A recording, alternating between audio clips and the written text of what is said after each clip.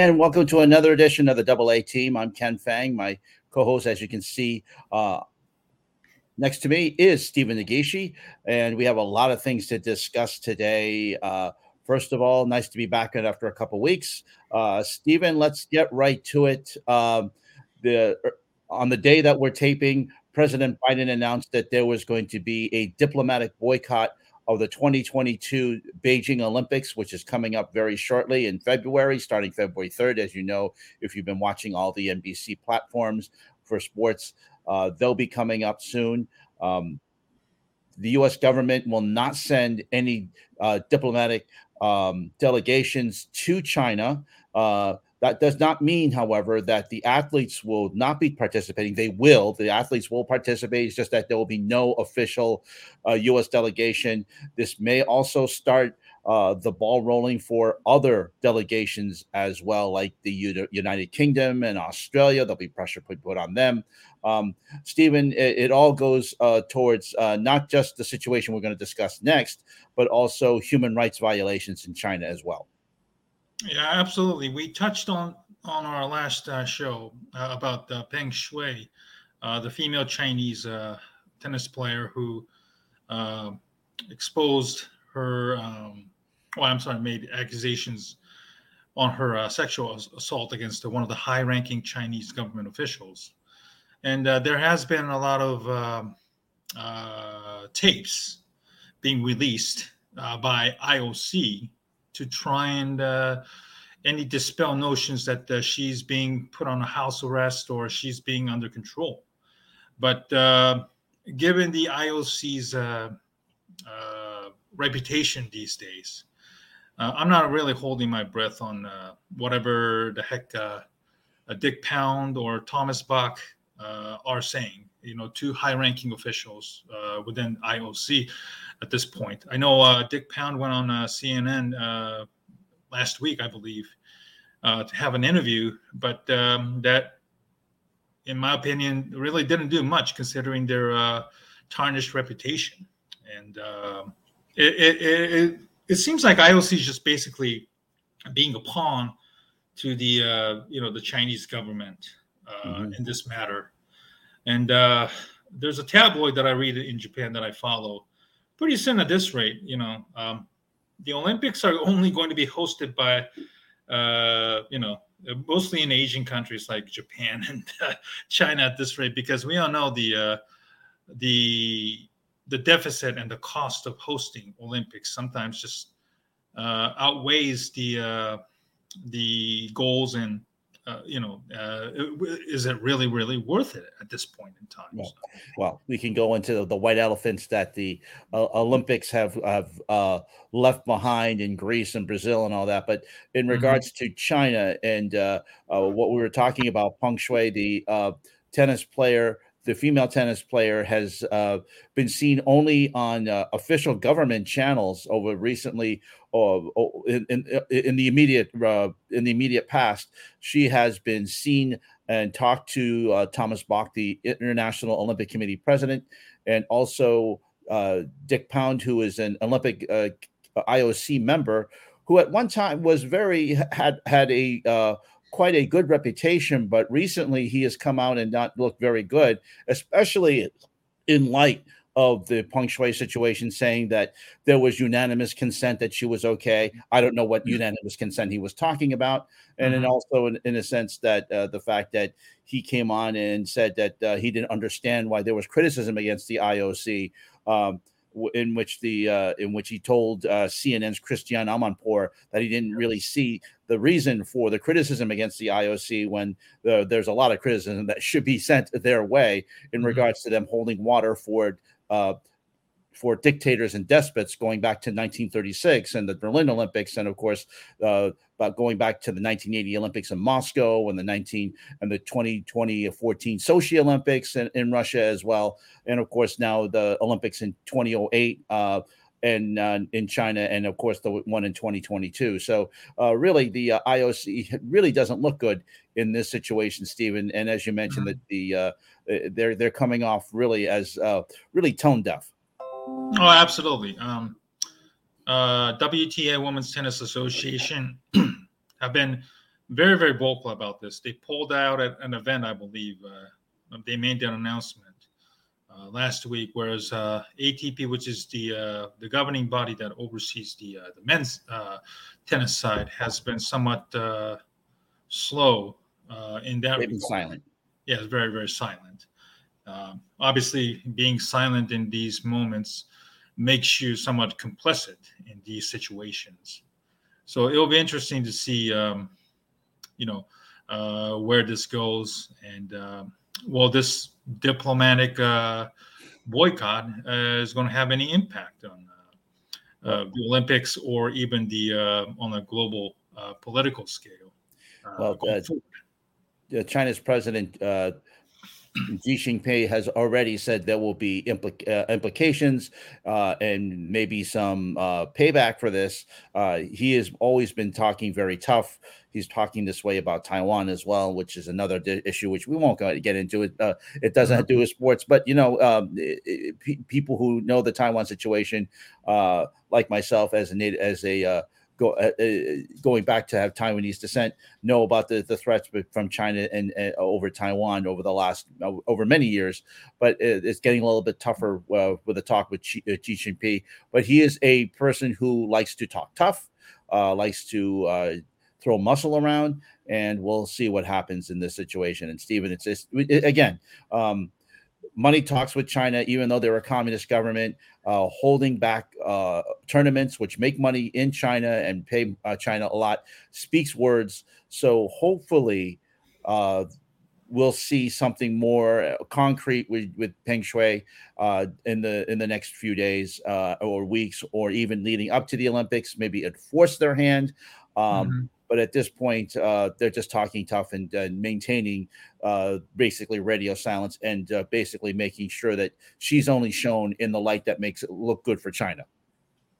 Yeah, without a doubt. And, a lot of global sporting events nowadays, I also touched this in our last show.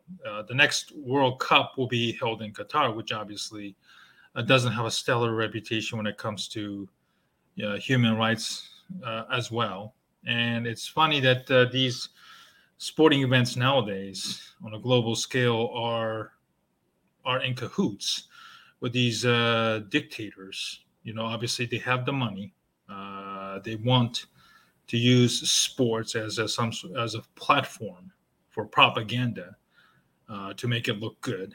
And I can say the same about Japan in last this summer, which, in all honesty, probably shouldn't have held the Olympics, because obviously the number of athletes who ended up getting COVID were astronomical. We haven't heard any athletes dying from it, but it wouldn't surprise me if they ended up developing long-term symptoms that prevents them from ever competing on the highest level.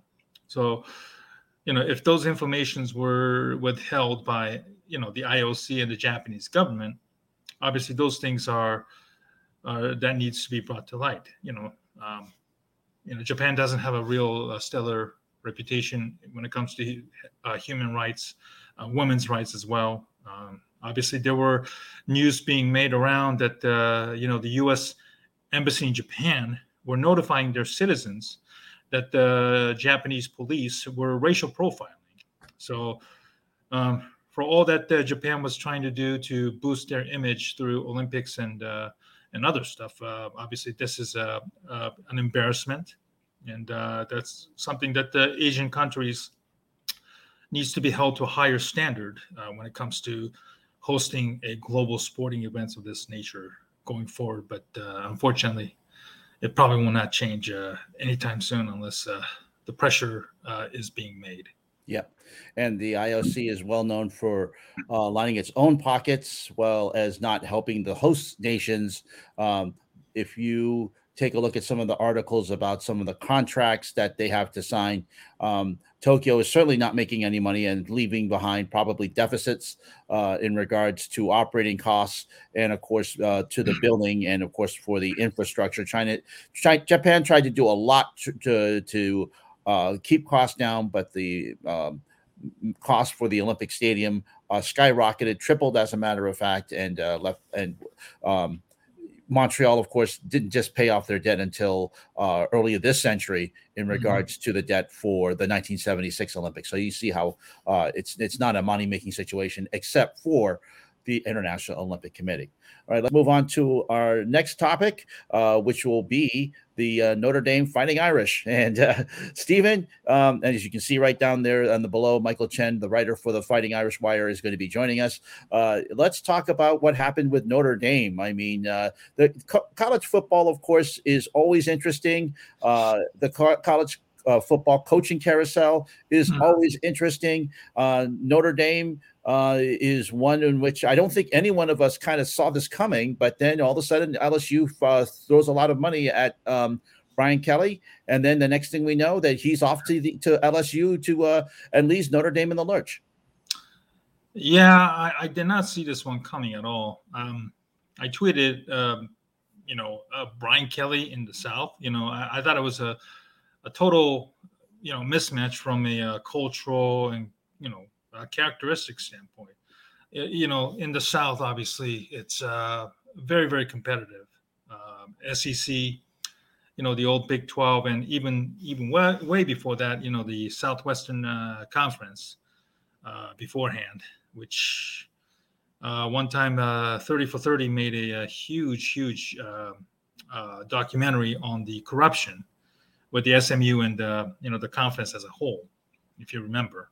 The Pony Express, yeah. The Pony Express, yes, that is correct. That is it's huge. It's huge.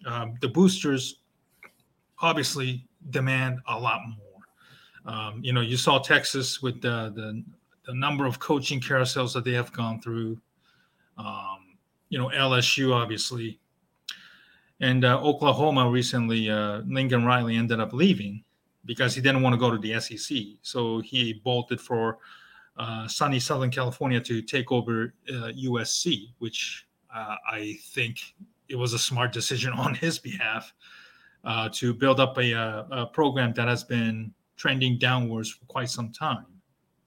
And I'm very, very curious to see what Brian Kelly has in his, up his sleeve, because the way he left, obviously, didn't endear a lot of fans and alums, obviously the players who had to wake up at 7 a.m. and listen to him speak, which only lasted about 2 minutes, and he was off to Baton Rouge. So you wonder how that perception is going to be, follow him around going forward, because Nick Saban isn't going to retire anytime soon. And Auburn is there. Ole Miss, with Lane Kiffin, who just re-upped. That's a tough conference in the SEC East, I believe. And, he definitely has his works cut. Yep. So we have a guest coming in, and let's bring him in right now. Mike Chen of the USA Today network covering Notre Dame football joining us. So if he's not in there, that's fine. But let's talk to Mike Chen in regards to he's not ready, so we'll continue talking. So, but in regards to this, Stephen, I mean, I have not. I will be honest. I have not been a big Notre Dame fan over the years. Yeah, me neither. They and I know that they have their fans, and they're very militant, and they're very, very staunch and loyal to them. And of course, you talk about the folklore going back to the Four Horsemen, and going back to the coaches that they've had over the years, where it be Ara Parseghian or Lou Holtz, and then go back to all the way back to the 1920s and some of the stuff they've done. Of course, some of the fans still live in those days and trying to think that they can do the same thing and have their own network at NBC showing their home games. But I'm just always interested to hear from Mike and hear what he has to say in regards to this. But in regards to Brian Kelly, it's just really, really to me is just leaving your kids in the lurch, saying a statement a couple weeks before saying, "Oh, I'm not leaving. It's going to take me $250 million to head on out," and the wife is going to have to make a decision on that as well. And then it seemingly much less. It took about $100 million for him to leave, but still, you leave your kids in the lurch. You say you have endless love for them, and then you text them by saying you have endless love, and then you're showing your love for them by having apparently the limit for his love is 2 minutes. So it's just really unbelievable and really leaving a program in the lurch. Yeah, absolutely. I know, Lincoln Riley, did the same thing. He said he wasn't going to take any questions about, LSU job questions, which was a very smart, because he took the USC, which obviously came out of left field. Nobody expected this happening. So that was a smart PR move by him to avoid this. And, he gave somewhat of a very weak interview with Scott Van Pelt the other day. I think it was last Sunday or so, because it took. He said it happened Sunday morning when the ball kept rolling, and I'm thinking to myself, and then he had to admit and retract the story, because you wake up that early after a loss and then start talking. I think Andrew Brandt said it best. I think his agents were talking behind closed doors for this, and obviously had to keep his mouth shut, or at least prevent the leaks from happening. So that's a smart move on his part. I am anxious to see what Lincoln Riley will do. Oklahoma ended up hiring Terry Venables, the DC from Clemson, where he used to work there. So, and then Miami also made a hire today with Mario Cristobal from Oregon. Yep. Manny Diaz was kind of kept in the dark until today, where he was officially announced that he was fired. And I know a lot of people were very, very much up in arms the way he got treated. And then it turned out that the money that Miami, which is, I think is Miami a private university or is it public university? It's private. Yeah. Okay. So private. Okay. So they rely heavily on the donors and, stuff like that when it comes to, athletics and stuff. I read that their hospital health systems made so much money. And then I think it was about $400 million in profits or something like that they were able to cough up to get Cristobal, which I know a lot of people find it reprehensible that the money that they made, especially in this pandemic, were used to lure away a college football. College athlete, used for the athletics, and that Miami is still chasing their past glories now, and we'll see how this one turns out.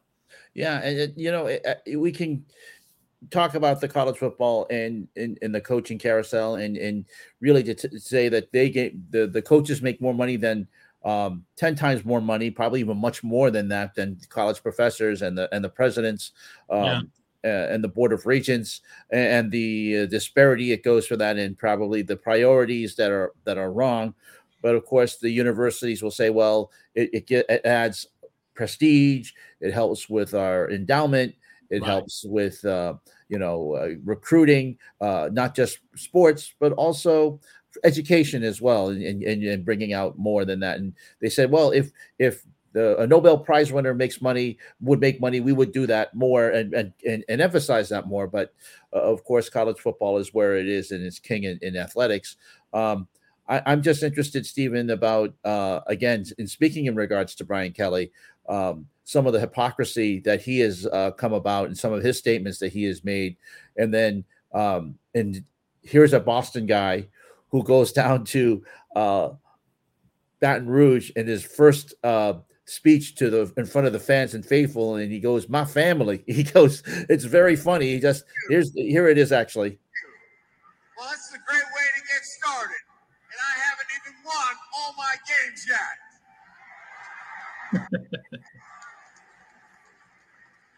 It's a great night to be a Tiger. I'm here with my family. Yeah. It's interesting. I mean, here's a guy from Boston who is never showed any traces of a Southern accent, and all of a sudden he's in Baton Rouge and has all of a sudden he's all humble and apple pie and everything. So Yeah. it's Slick guy. Yeah, exactly. There's a lot of snake oil going in there. There's a lot of a lot of snake oil, especially along the college coaches, especially those who say one thing and then out of one side of their mouth, and then the another thing comes out from the other. It's just typical of this, and of course, it's the money that goes into college football that goes into ESPN is a big part of it. NBC, of course, giving a lot of money to Notre Dame to have their own contracts, and this goes back to 1991 when they first were able to get Notre Dame to sign a contract for originally 5 home games, and now I think it's about 6 or 7 home games that they show every year on their networks. And it's all about money, and of course, it always has been about the money. And the college football coaches try to make it as much money as they can. And of course, you talk about Nick Saban. Here was another guy who said that he wasn't going to leave the Miami Dolphins. He was very happy being with the Miami Dolphins, and then laughed off the fact that he would never go back to college. And then Alabama came calling, and the next thing you know, he's on a plane leaving the Dolphins and going to the Alabama Crimson Tide. And of course, it's been there. He's been there ever since. But it's just funny just to see some of the statements. I know they can't. I know deep down inside they feel they don't want to anger the fan base, but it would be refreshing to me for one college coach say, yeah, I'm looking at the money. Yeah, I'm being recruited. Yeah, I know it could cost ourselves wins. I know that it may cost me some fan base, but yeah, I'm looking at the money. I'm looking to better myself. It would be refreshing. I know they're never going to say it, but I would love to see that. No, and it's about it's about recruiting as well. Brian Kelly obviously had his restrictions, with Notre Dame, and he's always going to face an uphill battle going up against the likes of Alabama, Clemson's. They were able to recruit, the Clemson's and the Alabamas of the world. They can recruit 5-star, 4-star kids without any academic restrictions. And I think maybe Brian Kelly finally felt that this is his last shot at winning the title. So, if he had at least admitted that part, like I said, along with the money, nobody could blame him, right? Mm-hmm. So let's bring in our first guest tonight. He's our first time 3-time guest. He was on our very first show. I think he was on our second show, and I think might as well make him. Why don't we just make him a monthly guest? Why not? It's Mike Chen, who covers Notre Dame. When we last talked to Mike, we talked to him about who could ever succeed Brian Kelly, not knowing that he would be succeeding Brian Kelly the next month. Joining us now is Michael Chen, who covers the Notre Dame Fighting Irish for the USA Today Network. Mike, thanks for joining us today. Of course, guys. Anytime. Thank you so much. And I apologize. There was a bit of a miscommunication there, but no worries. Let's start with. Sorry. Go ahead, Ken. Yeah, let's talk about it. Let's talk about the big elephant in the room. Brian Kelly heading off to LSU. We were talking about his legacy and how long he was going to stay there, and we didn't know that it was going to be weeks and just games, and mere weeks that he was going to be leaving for quote unquote greener pastures. Yeah, to be honest with you, it was a shock to me as it was to many of us. When you looked at the writing on the walls, he still had another year. He just signed an extension there to stay in South Bend for an extra year. It seemed as if unfortunately they did not make the college football playoff. Outside looking in, still a New Year's Six bowl that they're going to. So obviously it's not exactly what Brian Kelly wanted, but you kind of thought that he had built something in South Bend that he could win with for a while, in my estimation. It's shocking because you look at how old he is. He's 60 years old. He signed a 10-year contract with LSU, and he's getting paid a ton of money. But aside from Nick Saban, in the collegiate game right now, what coach is going to be that age and still performing at a high level? It's super demanding. Going out and recruiting. I mean, look, Urban Meyer said no. And Urban Meyer is a guy that you look at and say, all right, he's arguably, top 3 greatest college football coaches of all time. And he had the opportunity to take that Notre Dame job, because I think that, the athletic director Jack Swarbrick's not going to say that they reached out to him. I guarantee you they reached out to him. There must have been some sort of conversation, even if it was, are you interested? No, I don't want to go back to college game. Okay. But you still had to go and talk to him and figure out whether or not that he was interested. And he wasn't. And he's not even 60 yet. And so you look at that and you think, well, I don't know how long Brian Kelly is going to stay at Baton Rouge. I mean, I don't think that he runs out his contract there. I do think that he is successful. But remember, he's going up against SEC competition day in and day out. This is completely different. It's not a one-off here and there. We were playing, like last year, for instance, you played Clemson and that was the big game. I mean, in all honesty, the Irish really didn't play tough competition this year, aside from Cincinnati. And in that game, they obviously lost. It's to a college football playoff team, but they still lost. So I think when you look at big picture, I think that Brian Kelly kind of said, this is probably as good as I'm going to get it here at Notre Dame. But in all honesty, and I think Marcus Freeman, he is the perfect guy for the job. He is going to make that program be completely different, because when he came in just as the defensive coordinator, you saw an uptick in recruiting. You saw multiple student athletes go on social media and say, this is our next coach. This is who we want. And I think that says a whole hell of a lot about how the young men believe in Marcus Freeman and what he can do at Notre Dame. So I think it's a win-win for both parties, to be honest with you. I think Brian Kelly did everything he could in South Bend, and I think it's an opportunity for Marcus Freeman to have a long tenure there. I mean, he's 35 years old. He's got a lot of coaching in front of him. And, this is what you see now in the coaching profession. You see guys his age get an opportunity early, and he's going to have a lot of room to work with. Yeah, absolutely. I know a lot of people were praising his press conference today. Really, he knocked it out of the park for many people in the eyes of many people today. What stood out to you from your interaction with Marcus Freeman in the past, and what makes him such a qualified candidate, in your opinion? Well, to be honest with you, I think a lot of it has to do with his age. I mean, he's 35 years old, like I just said. He's just a few years older than some of these guys. If he didn't have an injury, he probably would have played in the NFL for, 8 to 10 years. He was a very, very good linebacker coming out of Ohio State. And I think when you look at his coaching pedigree, he's a Midwest guy. He obviously he was on Darrell Hazel's staff at Purdue. He coached at Ohio State under Luke Fickell as well. Went with Fickell to Cincinnati. Now, he had offers, again, last offseason, LSU wanted him. And he said no. He's a Midwest guy at heart. And I think that plays so big into what Notre Dame is looking for and what they wanted to achieve.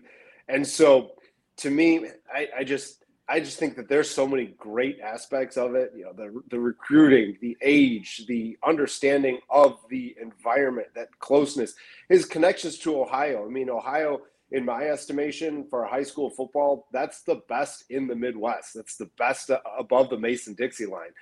And he's got inroads there. I mean, look at the recruiting class already. They've got Ohio guys. They missed out on a couple of top Ohio guys as well.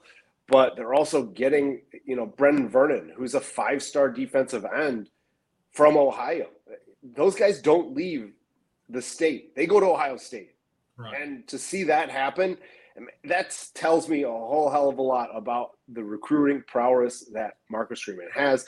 And I think that's the one thing that you might be able to knock on that Brian Kelly tenure, is the fact that he probably didn't recruit as well as you could have at Notre Dame. but aside from that, winning, he won consistently and all that. But I just feel like, and I actually wrote about this exact scenario on Fighting Irish Wire right when they announced, well, obviously last week when all the rumors were happening. I said, look, I've seen this before.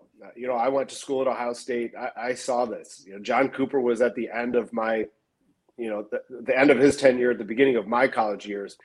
And for all the good that he did for that program, he didn't win the big games. And then they brought in Jim Tressel, who had a different mindset.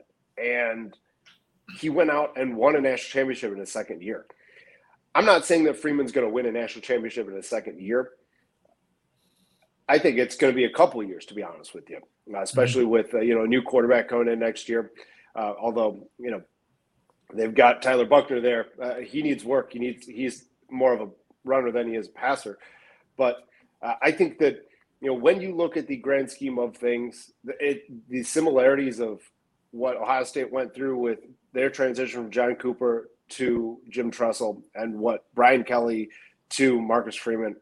It's a mirror image in my eyes, and I could see Notre Dame becoming an absolute juggernaut in the next, starting in the next 2 or 3 years. It's 100% right in front of them. Mm-hmm.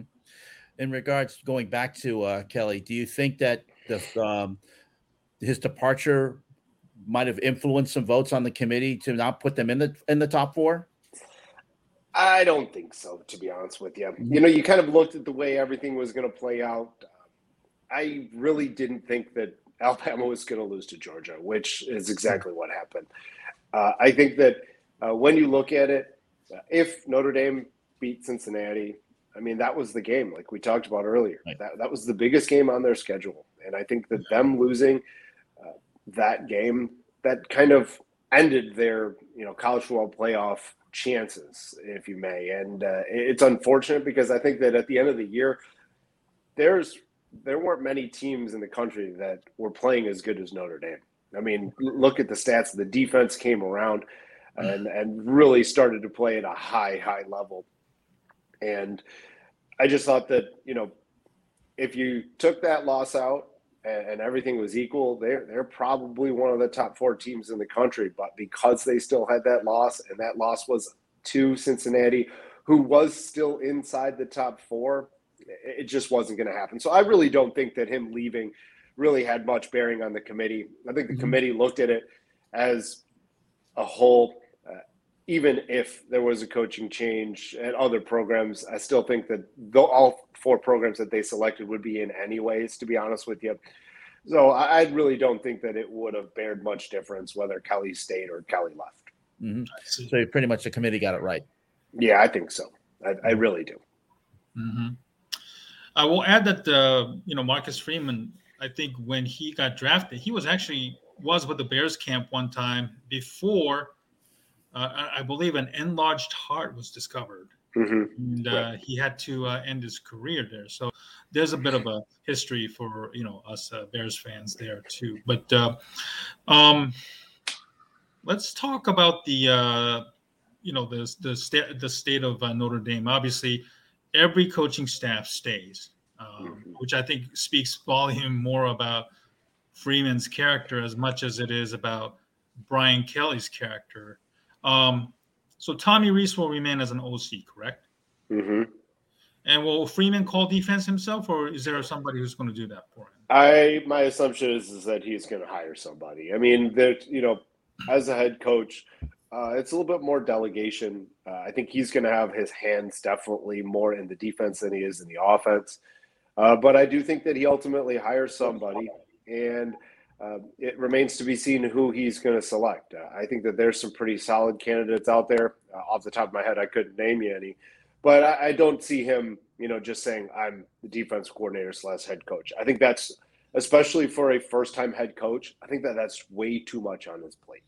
I think that when you look at big picture, he's going to have to do some role delegating. And that's what a head coach does. I mean, he's the face of the program now. He can't say, all right, I'm going to do work on the defense and not touch the offense. He's got to be everywhere. He's got to have his hands on everything. So I think that ultimately he is going to hire somebody as a defensive coordinator. Who it's going to be, I don't know.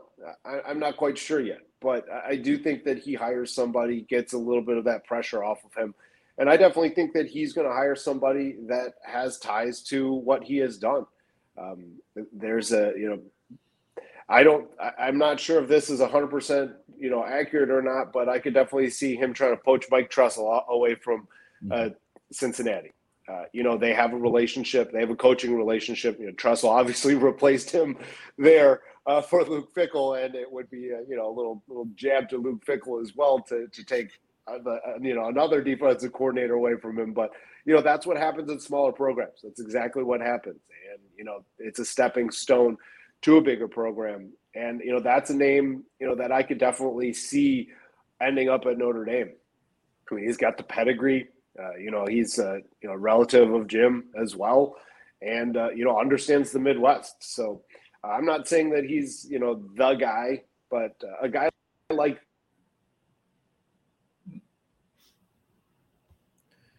And I think we lost Mike for a second there. Was Mike's audio? So I think we'll try and work on that. Hopefully we'll get Mike back. But in regards to Marcus Freeman, someone who is a younger coach, as Mike said, Mike writes for Fighting Irish Wire and also for the USA Today Network.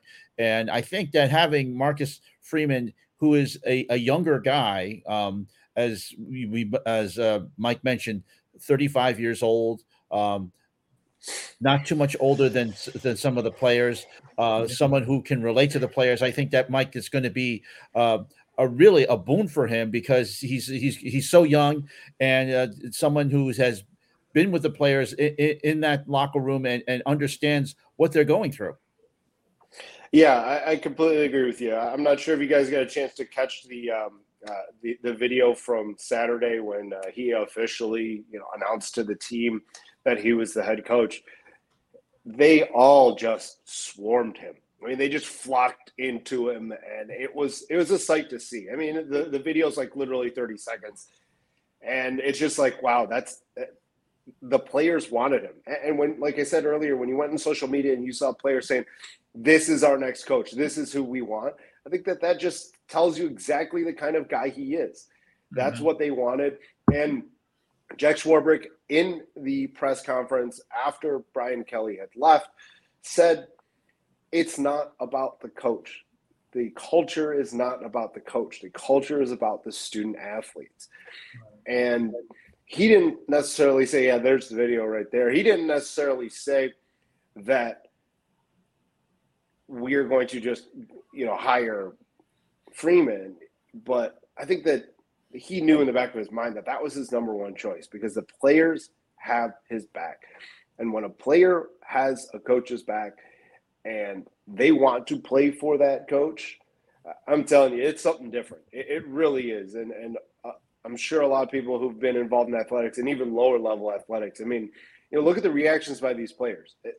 They are ecstatic. I mean, you don't see that. You really don't. And to have that connection with your players and have them backing you, that just means that they're going to fight just that much harder for you when you get in the field. So, it tells you a lot that, that's the reaction that the players had, because in all honesty, they're right. It's the Jimmies and the Joes.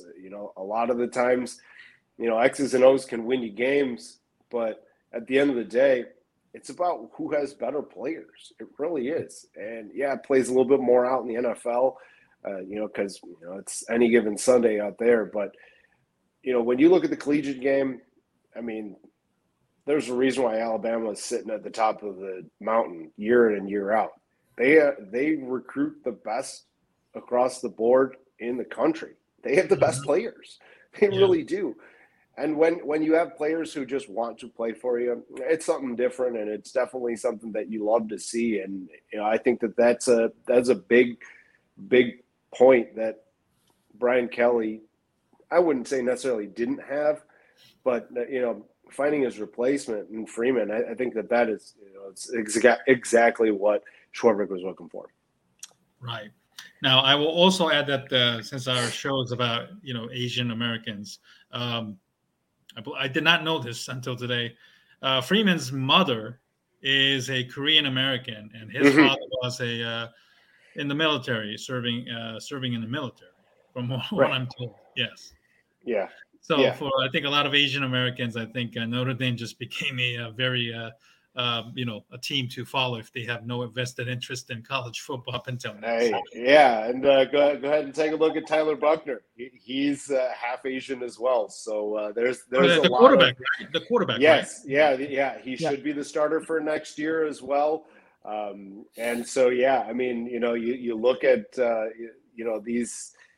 this team and the way, I mean, there's mom right there. You look at it and you say, all right, this is a very diversified coaching staff. On top of that, a diversified group of players, and I think that speaks very highly of what the Notre Dame football team is and the way that they include everybody that is involved in it. So it's great to see the diversification there with the staff, and on top of it the players. And it's just something else that you don't normally see, and it's really nice to see what they're building in South Bend, because like I said, I really think that this could just the hire here could just make this sleeping giant. It really is. I mean, no championship since '88. It's been too long.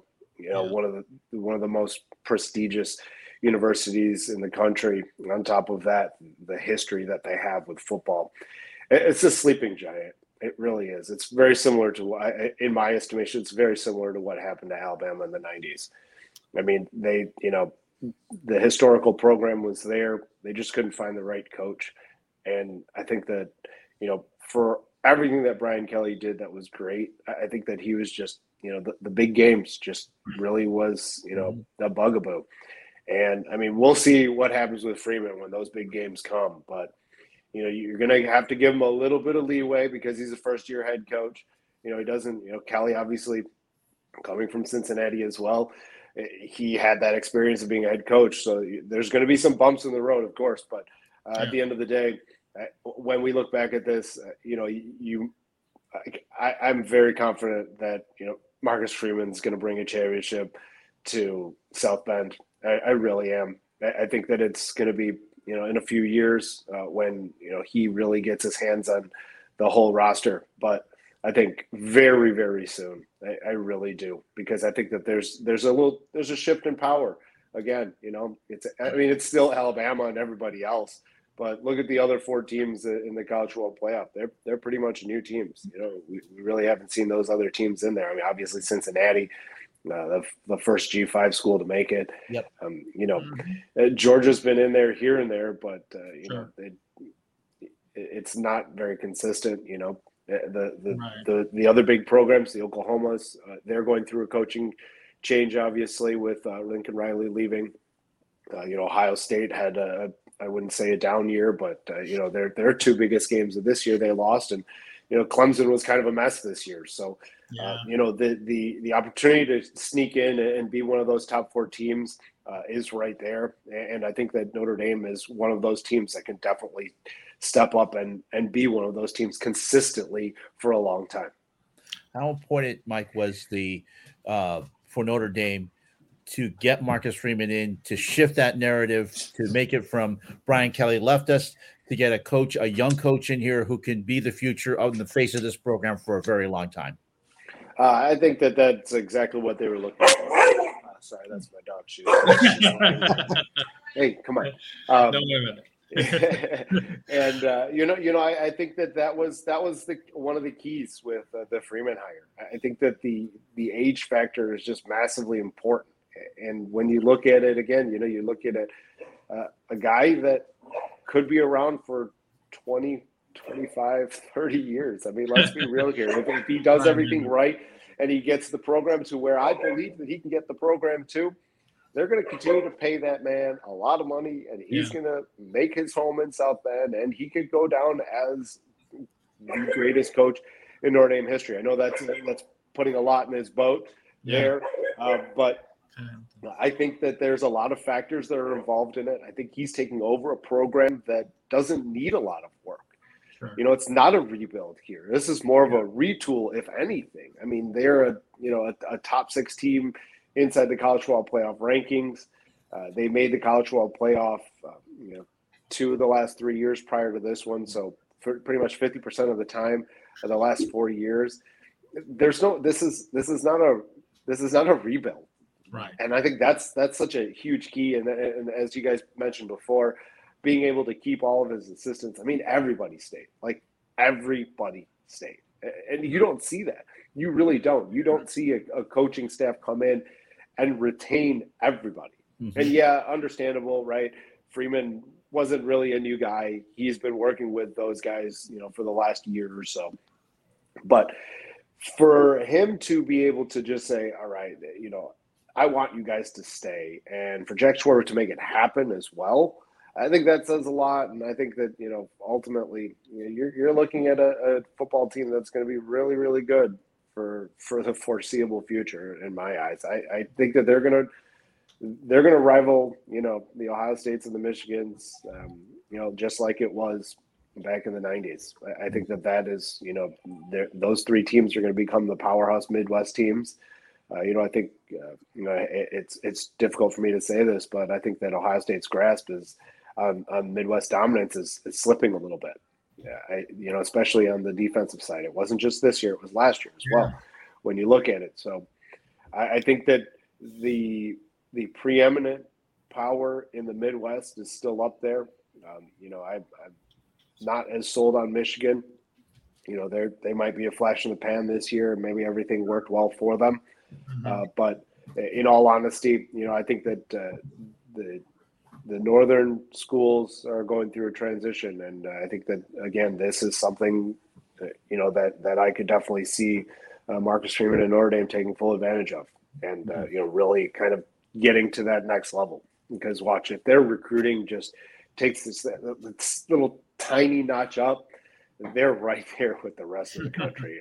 I mean, when you're talking about the best teams up there. So if they can do it, and I think they can, you're going to see a college football team that's consistently in the conversation to win a national championship.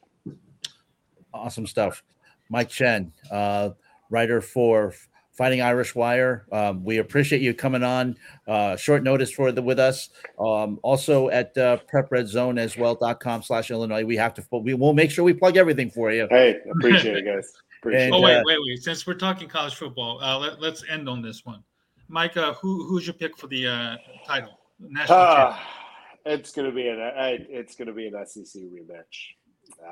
And this was like the conversation that a lot of us were having on Sunday was, how are they going to get ranked?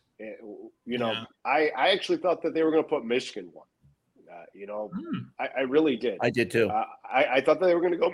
Excuse me. I thought they were going to go. I knew for a fact that they were not going to put Alabama to play Georgia again in the semifinal. There was no chance for that happening. Right. And I just didn't think that Alabama would make that jump from where they were, from 4 to 1. I didn't think that was going to happen. And their win was fairly convincing, though. So I can understand the rationale behind that.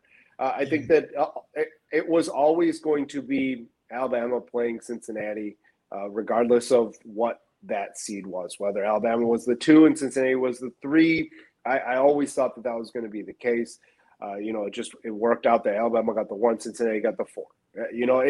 They got it right. The seeding was a little off, but I think that ultimately you're going to see a rematch of that SEC championship game. It will be Alabama winning again. Yeah, I think so too. And it's so funny because I don't know if you guys got a chance to watch the Iron Bowl a couple weeks ago. I mean, Alabama.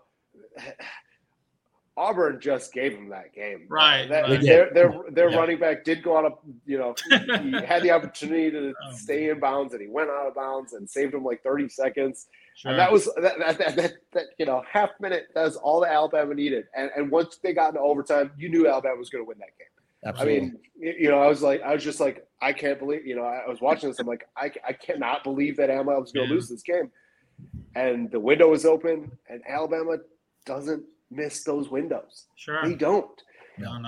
And I had conversations with plenty of people during that SEC championship game, leading up to the SEC championship game. They're like, "Who do you got? Georgia's going to win this." I'm like, "No. Nick Saban is literally the greatest X and O's college football head coach of all time. Do you not think he's going to out scheme Kirby Smart on the other side? Yeah, he damn sure is. And that's exactly what happened.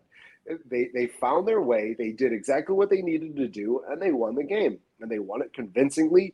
And once again, Alabama is at the top of the mountain, and most likely we're going to see a Georgia Alabama rematch, and I see it going virtually the same way as it did in that SEC championship game, where Alabama wins by 2 to 3 touchdowns, and we continue to talk about how this Alabama dynasty is going to go down as one of the greatest in college football history.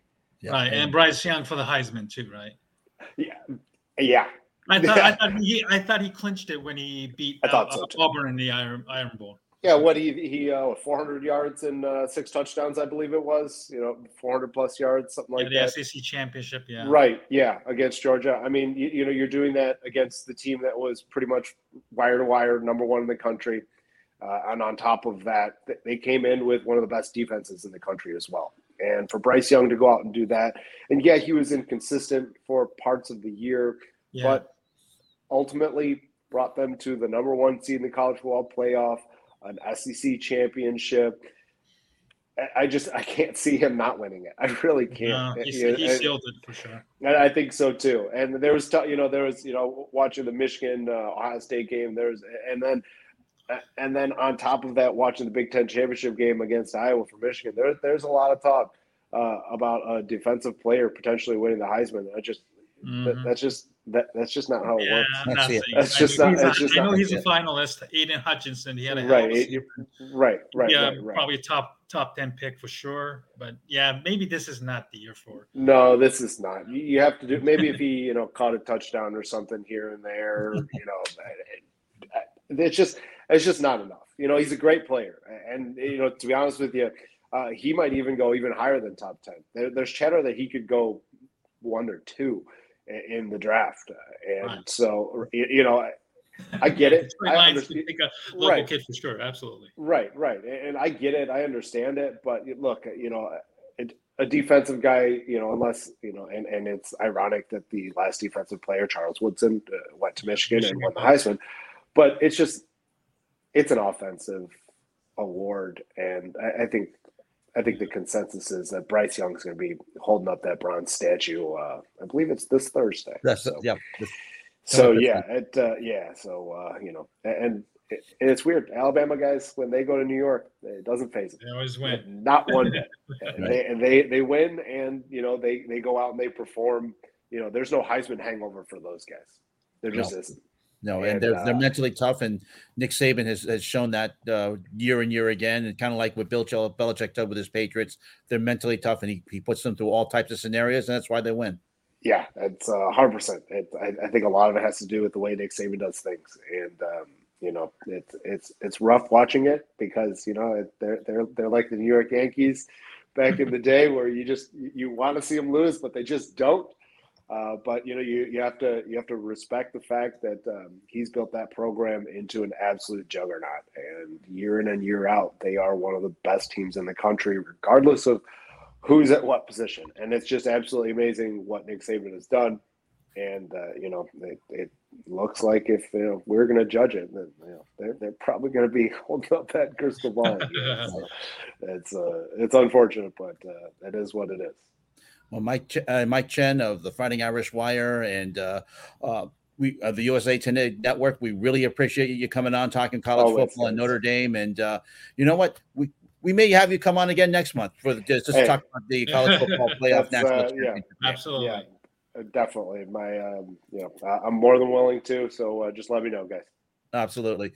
Mike Chen, thank you very much. And thank you, Michael. Our next guest coming up soon in the next break will be Ben Koo, and that'll be coming up after this message on the Double A Team.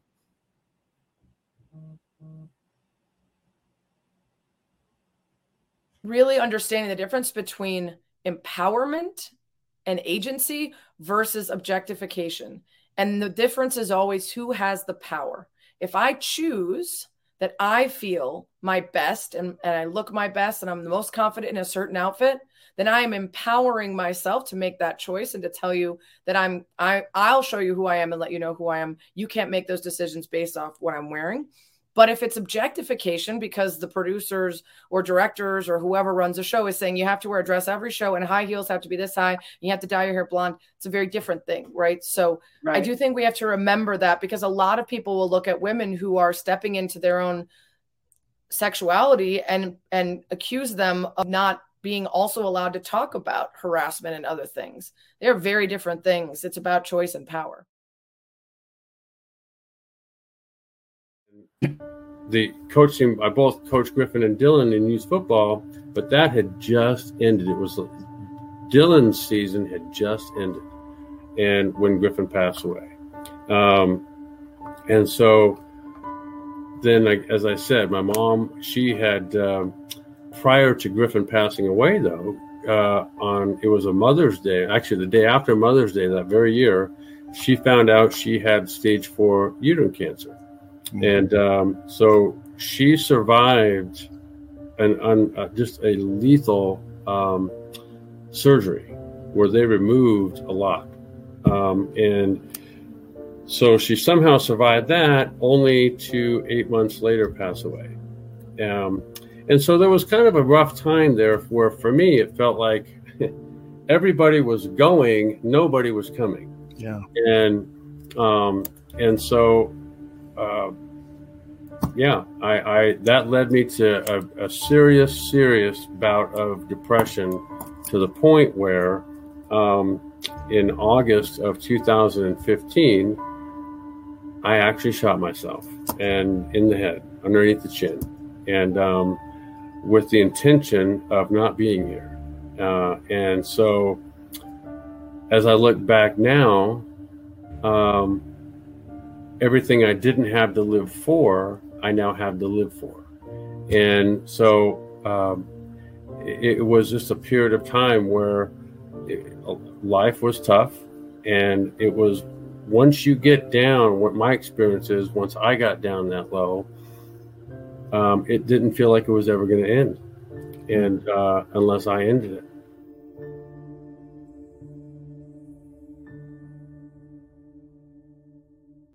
The past year has seen a 1,900% rise in anti-Asian hate crime in New York City alone, with 2,800 incidents reported across 47 states and Washington, D.C.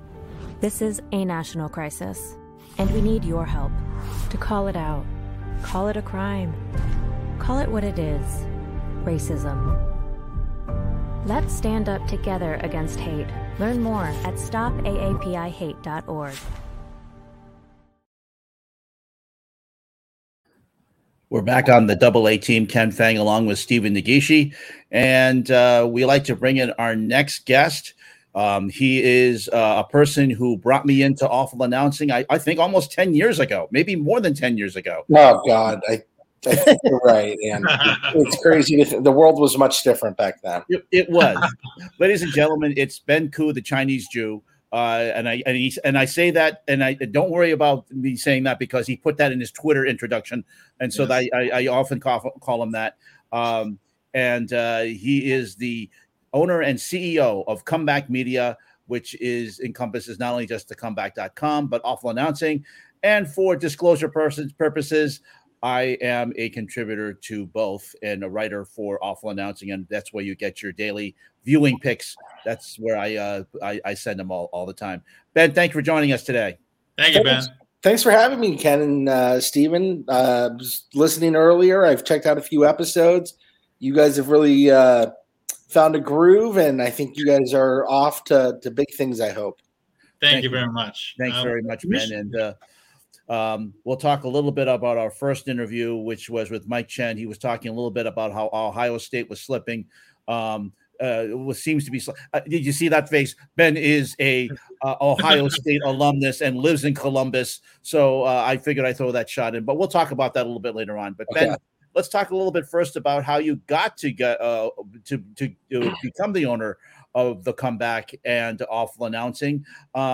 At one time, awful announcing was dead. It was a rival site of mine. I used to write at Fangs Bites, which is also dormant now. But awful announcing was a part was being run, and it just was dormant for a while. Then you came along and brought it back. Yeah, I was working in the sports blog space in 2008 and 9, and I loved awful announcing. I loved how you could watch a game, and this was in Twitter's infancy, and people would go, "I don't like this guy," or "They screwed that up," or "I think they need to do this better." You know, it could be the NCAA selection show where they waited 45 minutes before revealing the bracket, and we'd all be like bemoaning, something. And awful announcing would always kind of take everyone's kind of thoughts and, put it into, really good articles. And, the site would break some stories if people were getting hired at networks or if sports rights were moving from one network to another network. And I thought it was really interesting. And I thought this space deserves a site and one written for fans, not for like the business people. And so when the site just stopped publishing, I thought that was a shame. And I said, I think this is interesting. I think enough people do. And I talked with the owner, and he saw that I had good intentions and I was passionate and I wanted to run the site myself and be very involved. And so we acquired that site over 10 years ago. You're right, Ken. It's been 10 years ago. And things have gone well. There's been many adventures and stories and changes, but I think the fact that the site's still around and a lot of sites have changed ownership or gone away, I think it speaks a lot that people really like sports media and discussing how they consume sports media. It seemed to be that our competition used to be the Big Lead and Deadspin, and we don't see much of them anymore, but now we have other sites. But awful announcing keeps going, and you also brought in the comeback. What made you think? What made you decide to bring in the comeback and also combine it with awful announcing? Well, we had a lot of people writing about sports media, and we were making that some people's full-time jobs. But the space is very limited. So if there's a slow day, and I'm employing you full-time to kind of cover news, and there's just a slow news day in sports media, not much has happened, we thought it would make sense to have a site where we could write additional content about sports and pop culture. That site has grown, and especially the last few months has grown a lot. And it's also just getting more scale, having two sites to monetize, having a larger audience. I'm going to have to check out the full interview with Mike because maybe I'll have a retort to Ohio State slipping. And then I'll go on the comeback.com and I'll write my retort. Well, I initially approached Ben beginning about this idea for this show. And Ben was actually kind enough to introduce Ken as our co-host, and as everybody else say, the rest has been history. And Ben has been kind enough to give us props for our work together. We've only been show number 5 right now, but with the help of Aldo Gandia, who's also, like you, the owner and editor-in-chief of the Barroom Network in Chicago, has been very, very supportive and from this venture from the very, very beginning. So we want to thank both of you gentlemen for bringing us together. I want to talk to you about the current state of sports media. What kind of trends are you seeing right now that's been encouraging, or what are some of the things that we should be focusing on going forward that you might say, boy, this is not going in the right direction of sorts? Well, I think there's more bad than good. I think Ken might agree. Mm-hmm. Something that I've been tweeting about a lot lately is we're seeing poor picture quality as ESPN is under some mandate from Disney to cut production costs. So you're seeing a lot of camera views. You're seeing events being broadcasted with less cameras. So if there's a replay you need to see a definitive angle on, you're less likely to get it. And some of the actual picture quality, you're beginning to see suffer in events like college football, college basketball, soccer was this last weekend. They look like they're being shot from a high-rise building several blocks away. Yeah, that's how bad they are. We used to complain that's how it was with CONCACAF soccer, with the CONCACAF qualifiers, but now they're being brought into Disney. So maybe those same producers that do the CONCACAF soccer World Cup qualifiers, Ben, are being brought to do college football for especially Pac-12 football, which really is being suffering the most on the production quality from ESPN. Yeah, and that's what I'm going to highlight. And I've been really feisty on Twitter about it and vocal because, we can debate if Sports Center's gotten better or worse, or the studio shows or the writing or whatever. But most of the time, the audience comes to ESPN, we're watching the game, and for a step back like this, it's discouraging because you notice it. You spend a lot of money on a good TV. Maybe you're watching another game on another channel, or maybe you're like me, you have two TVs next to each other, and one looks like totally fine what you're used to, and you look at the other one and you're like, is it my TV? Is it my cable company? And it's ESPN trying to save money, and everyone notices, or a lot of people notice, and there are people in sports media, and there's personalities that maybe I don't like, but I know a lot of people like them. So I would say, oh, this has gone to hell. But that's just a personal opinion. There's nobody out there who is like, I like it when the picture's bad, So, regardless of my opinions or our site's opinions or what's popular on Twitter, what I'm going to fight for is just, you hate to see something like that coming up with a lot of regularity. So, sure.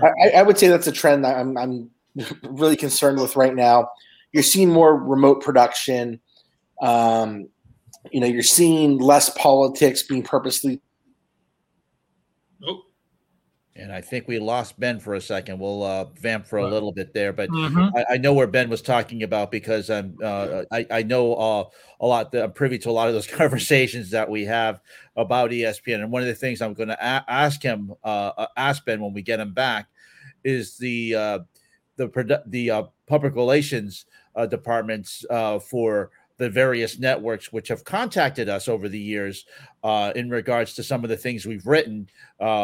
And of course, one of the funnier things is that, of course, when people don't like what we've written, they'll come and complain and they'll say, look, and we expect that. But there's one particular public relations department that is head and shoulders above the rest as far as complaining in regards to stuff we write. And I'll ask Ben about that. I know what the answer is, but Ben will answer that. I think he knows what I'm talking about. But Stephen, some of the things that have you seen stuff like that? And as far as poor quality, as far as when you watch your games, is that something you've noticed? I'm not fully engaged as you guys are, but I've seen some of the things that was being written on Awful Announcing. Obviously the MLS Eastern Conference game last Sunday, yesterday, obviously was brought up, and then I know Pac-12 game, I believe Stanford and Oregon, that was a pretty bad it was really quality game. I do remember that one as well.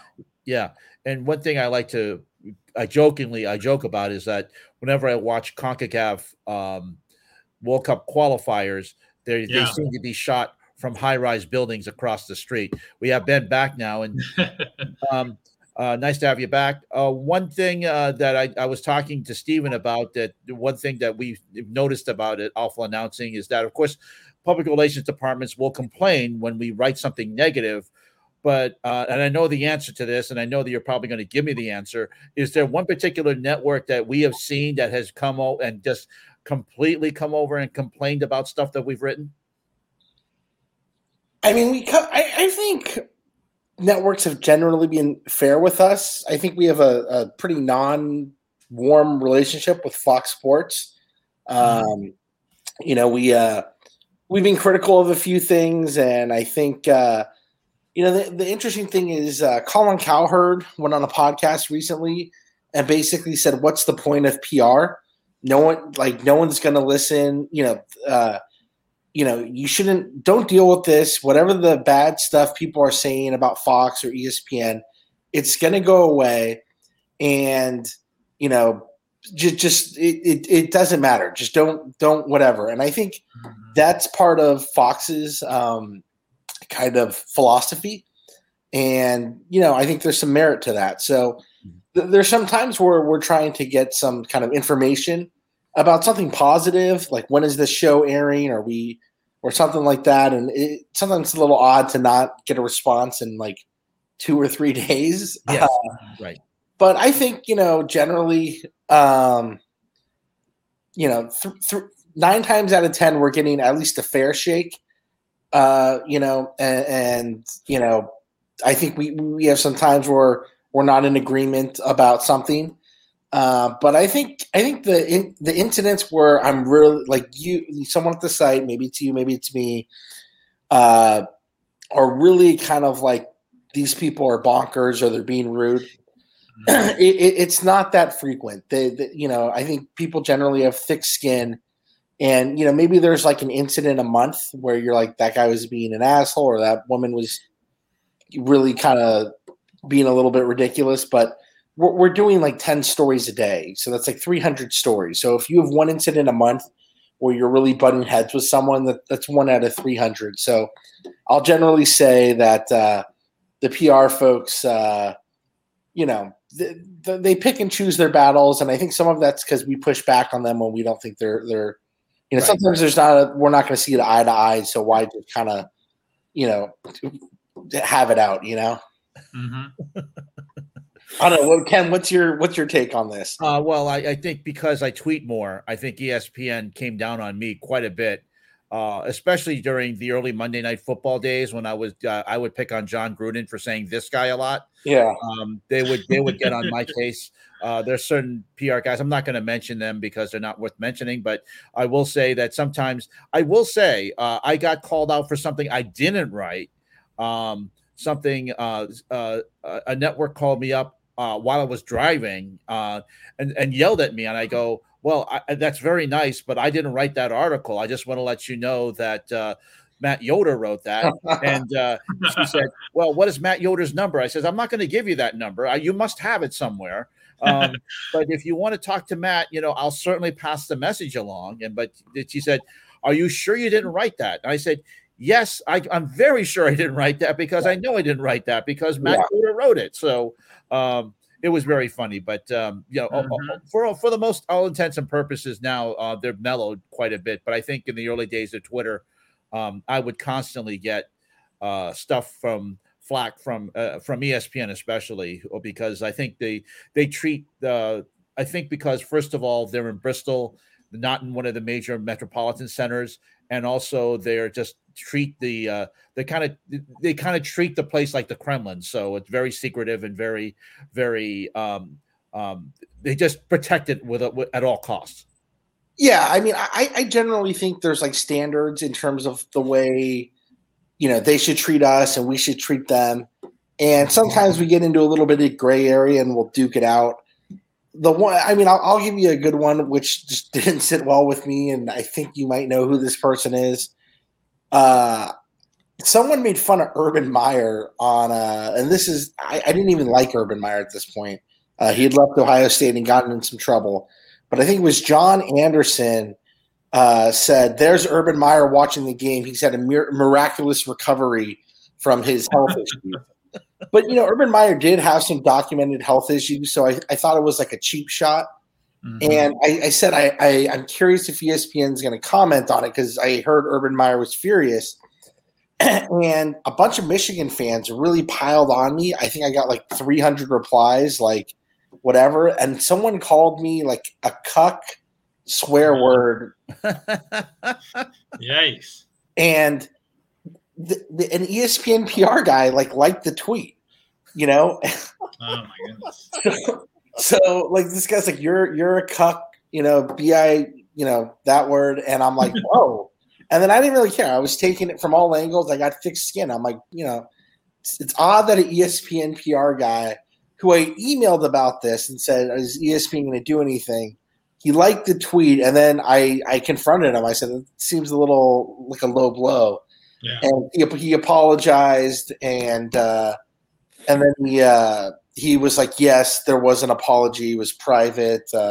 I think he didn't think I was going to say anything about it, but I said that seems real lame, like, and that's one time. But we've been doing this 10 years, and I've only had a couple heated conversations with anyone at PR across all the networks, and they've sent you some nice things when you've had some things going on in your life.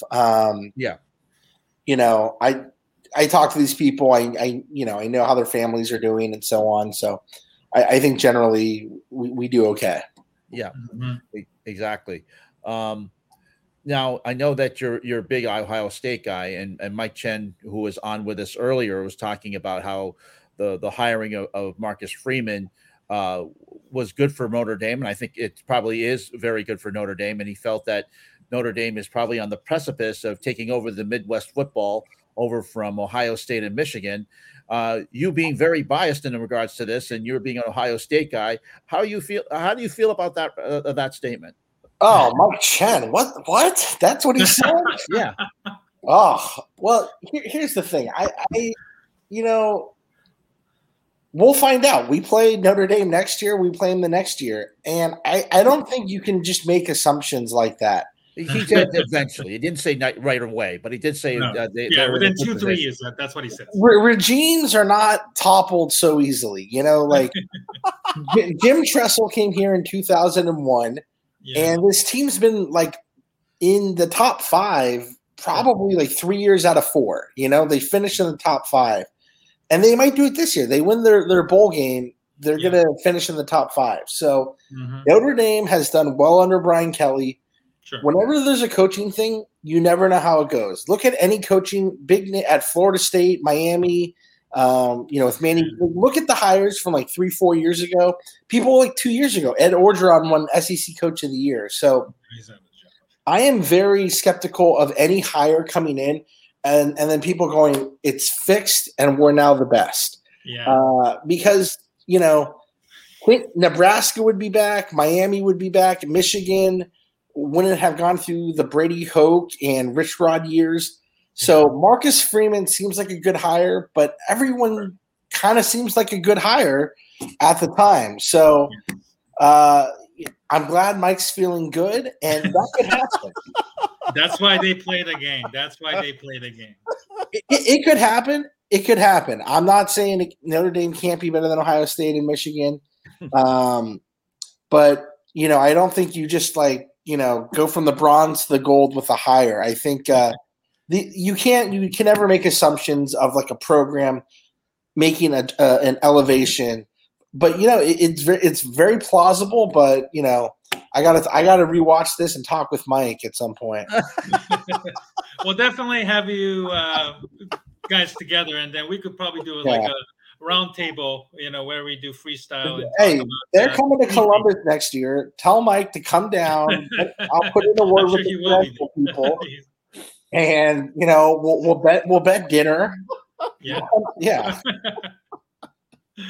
I knew this would get you off. I knew would be able to set you off. So you being a very, very big Ohio State guy, and notice how I've never really said anything about Ohio State in the time that I've worked with Awful Announcing. So I've basically. You're free to. If you look at the history of Awful Announcing and the comeback, we have plenty of negative. I do negative coverage of Ohio State. So. Yeah, I don't take it too. My tweets are generally kind of making fun of the fan base. We have a lunatic fan base that does not speak well to for the state. And they drove Kirk Herbstreit away from Columbus. I mean, that's yeah. So now he's living in Nashville. But here's a guy who is an Ohio State alumnus. He's back. Oh, he's back. Okay. In Cincinnati now, I believe. Oh, okay. Oh, okay. But they basically drove him out of Columbus, and he had to move away. So right. There's a significant overlap of Ohio State super fans and QAnon is what I would say. Okay? Oh wow! Well, sometimes, the fanatics can go in towards that direction for sure. Yeah, it's not even like a joke. There's significant overlap. So That's cool. What do you think of the Amazon's role in getting sports broadcasting? The Thursday Night Football, obviously, this month is being broadcasted on the NFL Network and on Amazon. Do you think Amazon is going to really disrupt the sports broadcasting scene? And if so, what kind of impact do you think it will have? Yeah, I think they're strongly considering it. They have Thursday Night Football starting next year. They might end up with Sunday Ticket. They might buy equity in NFL Network, which makes total sense because, if all these new people are going to start watching Thursday Night Football on Amazon and people are signing up, they're going to want those people to watch other things on Amazon. So they need more football content. I was talking to Steven about how I'm working on this Bishop Sycamore documentary, and one of the people we talked to was Amazon, and I said to them, Fox is pimping the Madden thing like crazy, the John Madden documentary. Right. And then a couple weeks ago, Al Michaels was promoting a Paris Hilton show on Peacock, so Amazon's going to have Thursday Night Football, and they don't have TV shows to be check out Young Sheldon or check out, it's going to be buy sweatshirts. They're going to need football content so people stay within the Amazon video experience. So I think, step one, Thursday Night Football. Step two, maybe Sunday Night Football on the NFL Network. And I think step three down the line is going to be can we play a role at local with the RSNs? Because that thing is cratering, and someone's going to have to come in and figure out a new way to do it. And, they already, I think Ken knows they're invested in the Yes Network. Yep. Right? Yep. So, yeah, I think they are going to be involved because if they're not like other tech companies who have been taking little bites, they ordered a steak. They have Thursday Night Football. And so the numbers would have to be terrible for them to just move away from this process. They are. This is going to snowball. These things usually snowball unless there's some type of regime change at Amazon, which is going to be more transformative than Marcus Freeman taking Notre Dame. That shot. Another shot there. One thing we've seen, I think, over the last 10 years, Ben, in our coverage of the sports media, is that when we began, ESPN was the big elephant in the room. Cable was about 100 million, almost on a level viewing plane with broadcast television. Since that time, we've seen them fall off, and now streaming is the big thing. Do we think that, you talked a little bit about Amazon, but do we think streaming is going to take playing a big part in sports rights over the next 10 to 15 years? I think it's going to be the status quo for 5 to 10, where sports rights are going to be acquired and they're going to say, well, it's going to air on CBS, but we can also stream it on Paramount Plus or maybe some of these lesser games. I think if you look at the conference deals ESPN's doing, it's hey, some of your games are going to be on ABC, broadcast television. Some of them are going to be on ESPN. Some of them are going to be on SEC Network, which is this other cable thing we have. And then we're gonna put some on ESPN Plus behind a paywall. So I think if you think of it at those 3 or 4 levels, whether you consider SEC Network kind of different than ESPN, I think you're just going to continue to have deals done where little chunks, the leftovers, are going to be put onto streaming for some lesser things, and that slice of the media rights pie is going to get bigger. But I think your traditional top half of games and stuff, I haven't had to watch an Ohio State basketball game or football game yet on streaming. Is that going to be the case in 4 or 5 years? If the NFL has taken the plunge of streaming only, that's the green light for everyone else to say we can put our shit on streaming. So if someone's going to write a check to put it on streaming, it's going to happen, and you're seeing that with a lot of stuff. And it's somewhat annoying, but as long as it's the production quality is okay, and you're able to kind of sort it out. I'm more worried about like some of our parents. Like, hey, mom, my mom went to Michigan, so that's odd. Mom, you gotta open up the Zone to watch the Michigan basketball game. That's not going to go well. Right. I was there 2 weeks ago, and it was a disaster trying to set up different electronics for them. So, yeah, things are gonna things are gonna continue to move to streaming. I was trying to watch a wrestling match, not like WWE wrestling, but like college wrestling. And I remember you tweeting about that because you had to pay without a trial subscription or something like that. Well, not even just the trial. I was like, it was basically the number 1 versus number 2 in a weight class was going to happen, which rarely happens early on in the season. So I'm like, I'll check that out. And before I've done this with different services, and it's like $9.99 for the month. And I go, and it was like, it's $150 for the year. And I'm like, yeah, but what's the month? And I look more, and it's just 1 year.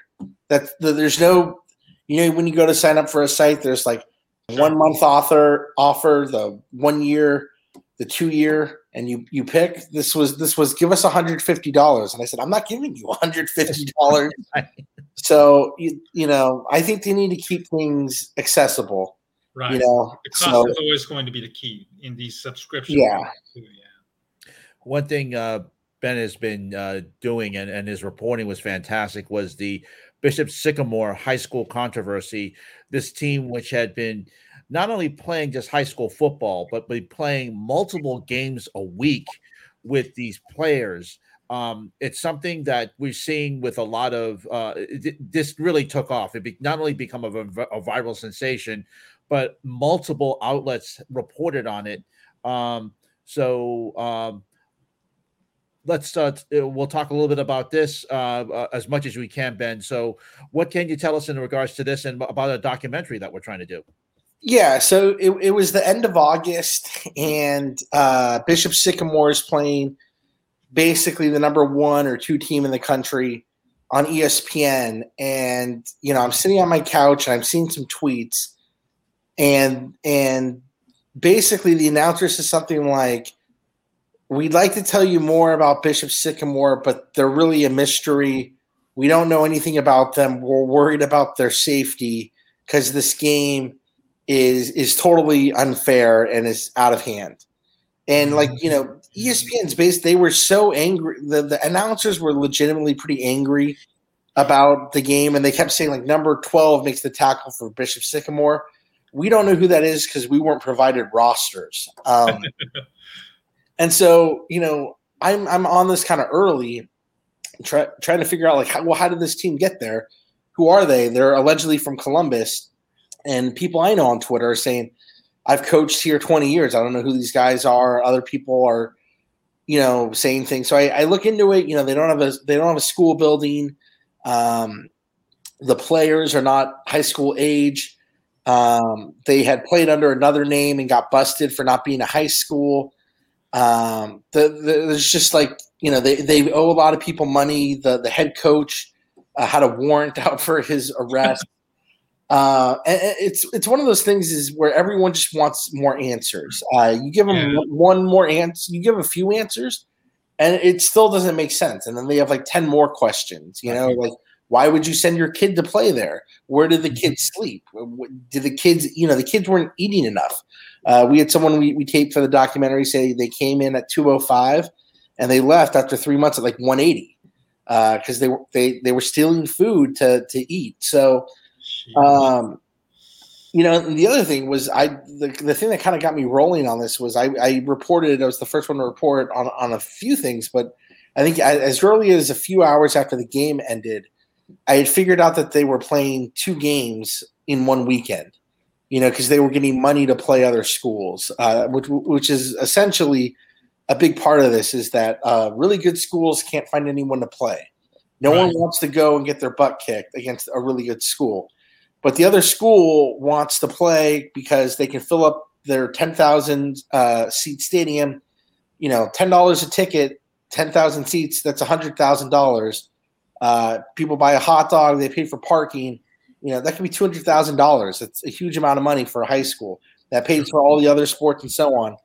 So there's this business model where you can kind of invent a fake school and they go, well, we don't really have money. You need a game.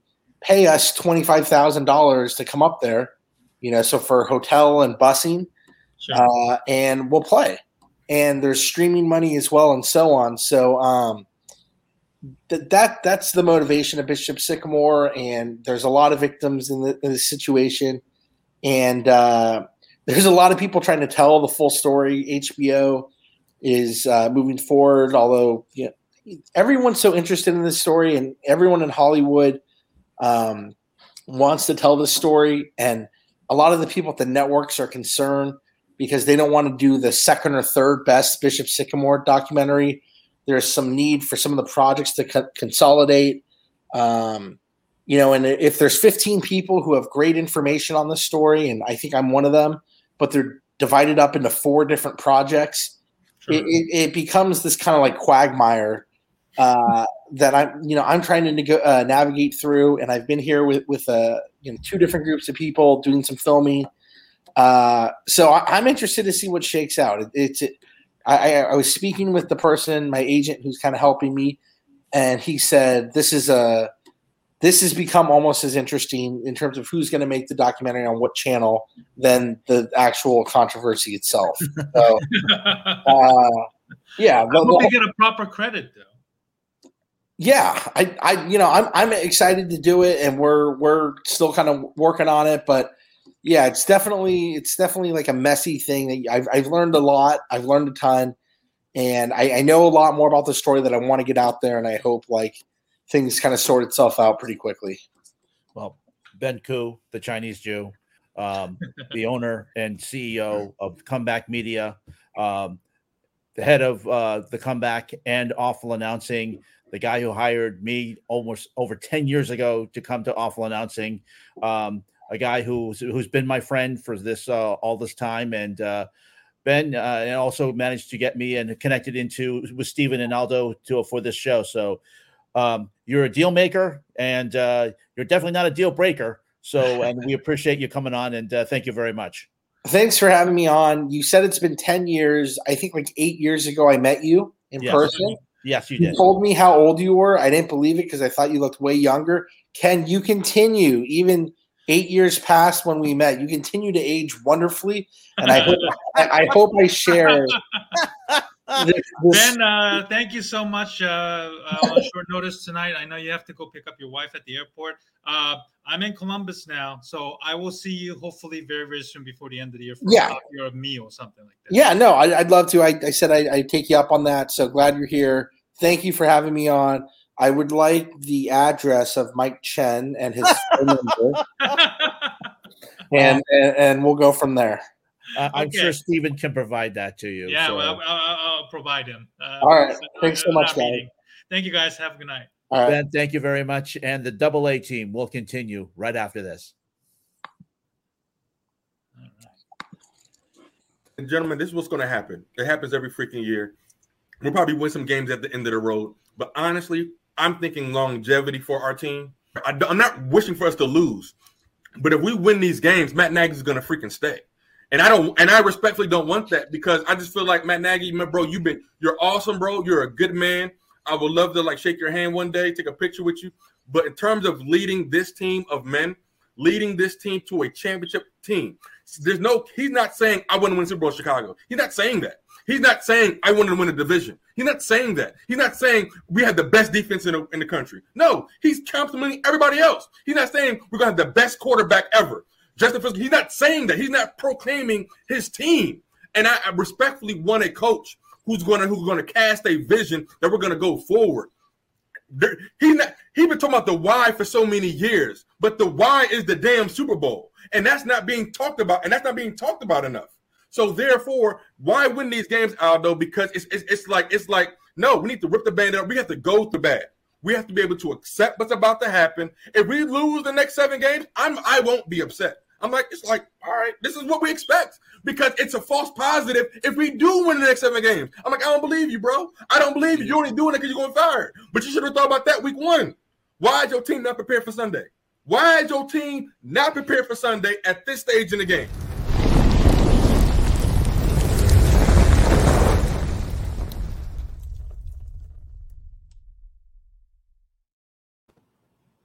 And we're back on the AA team. Ken Fang along with Stephen Negishi. Thanks to our guests, Mike Chen of Fighting Irish Wire and Ben Koo, owner and CEO of Comeback Media, and the fearless leader of the Comeback and Awful Announcing and my boss. So we thank them very much. Thank them both for coming on. Stephen, let's talk briefly here.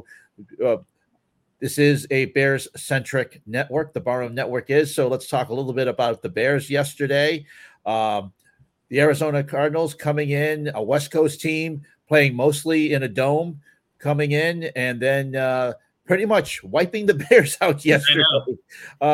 Really, we wondered if Kyler Murray was going to be have any rust after 3 weeks off, and he didn't have any rust after 3 weeks off. Well, yeah. I mean, if you play the Bears, you will look good, no question. I mean, listen, the game itself was ugly as the weather itself. There's no question about that. And I don't want to beat a dead horse, but it's just basically you're furthering delaying the inevitable that Matt Nagy is going to get fired. Now, obviously, his son getting harassed, Thanksgiving game was unacceptable. And look, he's a fine guy. Obviously, none of us have never met, but I'm just going to based on what I've heard and what I've seen of him. I'm sure he's a decent guy, and I think we can agree on that. But as a head coach, I think he just basically he's just basically overmatched and just really got nothing left to prove at this point. 4-8, you're basically done with the playoffs. I don't think there isn't anybody in the world out there who's a Bears fan that this time there will be no miracles. Obviously, I've seen enough of him. Andy Dalton playing yesterday. To think that he was actually QB1 before Justin Fields got drafted. Obviously, Nagy wanted this guy to, help win ball games. But, his arms just isn't strong enough anymore. He threw 4 picks. Obviously, not all of them were his fault. But the fact of the matter is he threw 4 picks. And that's, undeniable. The talent level is very, very bad right now. The depth is completely gone with so many injuries. And I think you can now make a strong case that maybe both Ryan Pace and Matt Nagy both needs to be wiped off and then start with a clean slate. Next week, if the Packers completely destroy the Bears, and if Andy Dalton is still playing rather than Justin Fields, who's nursing a broken rib, it will probably going to get ugly. And I'm very surprised that the NFL did not flex this game to avoid any embarrassment for us Bears fans.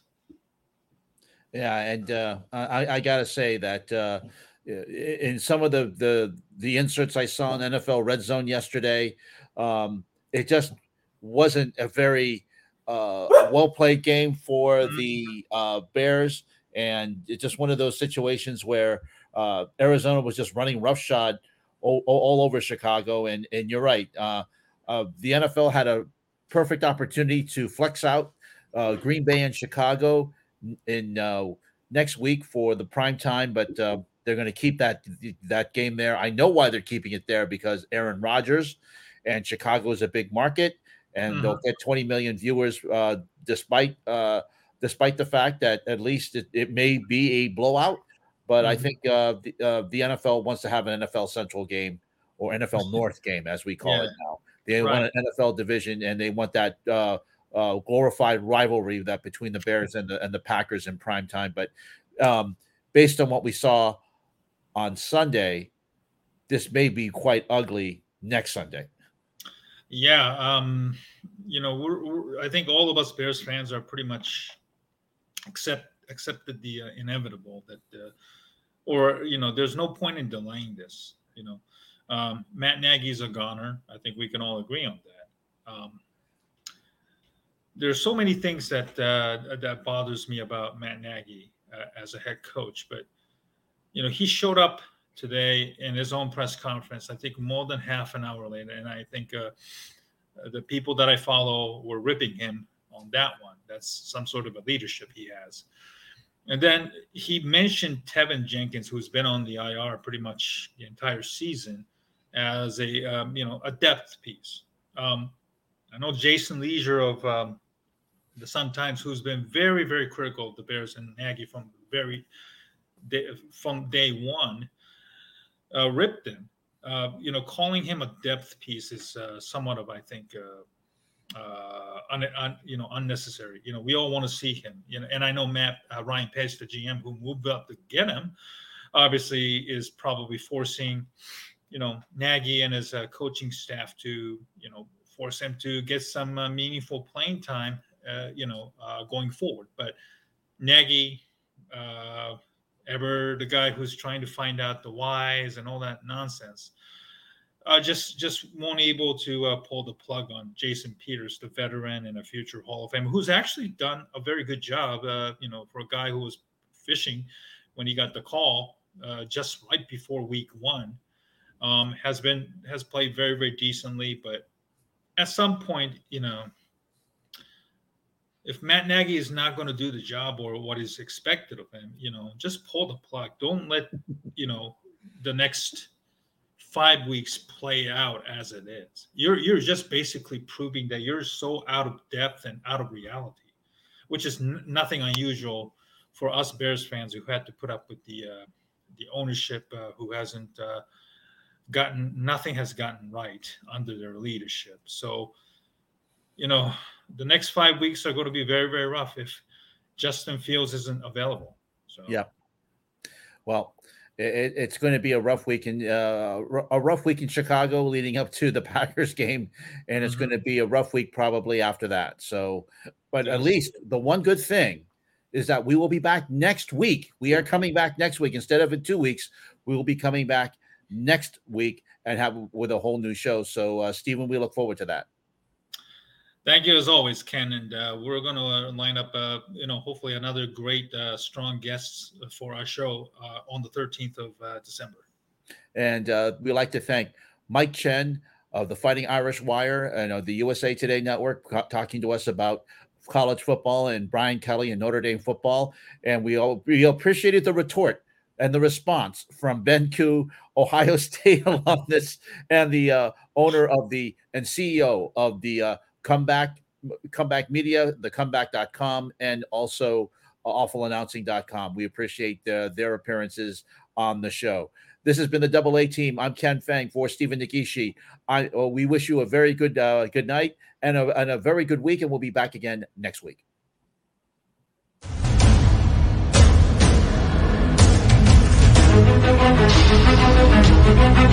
Thank you.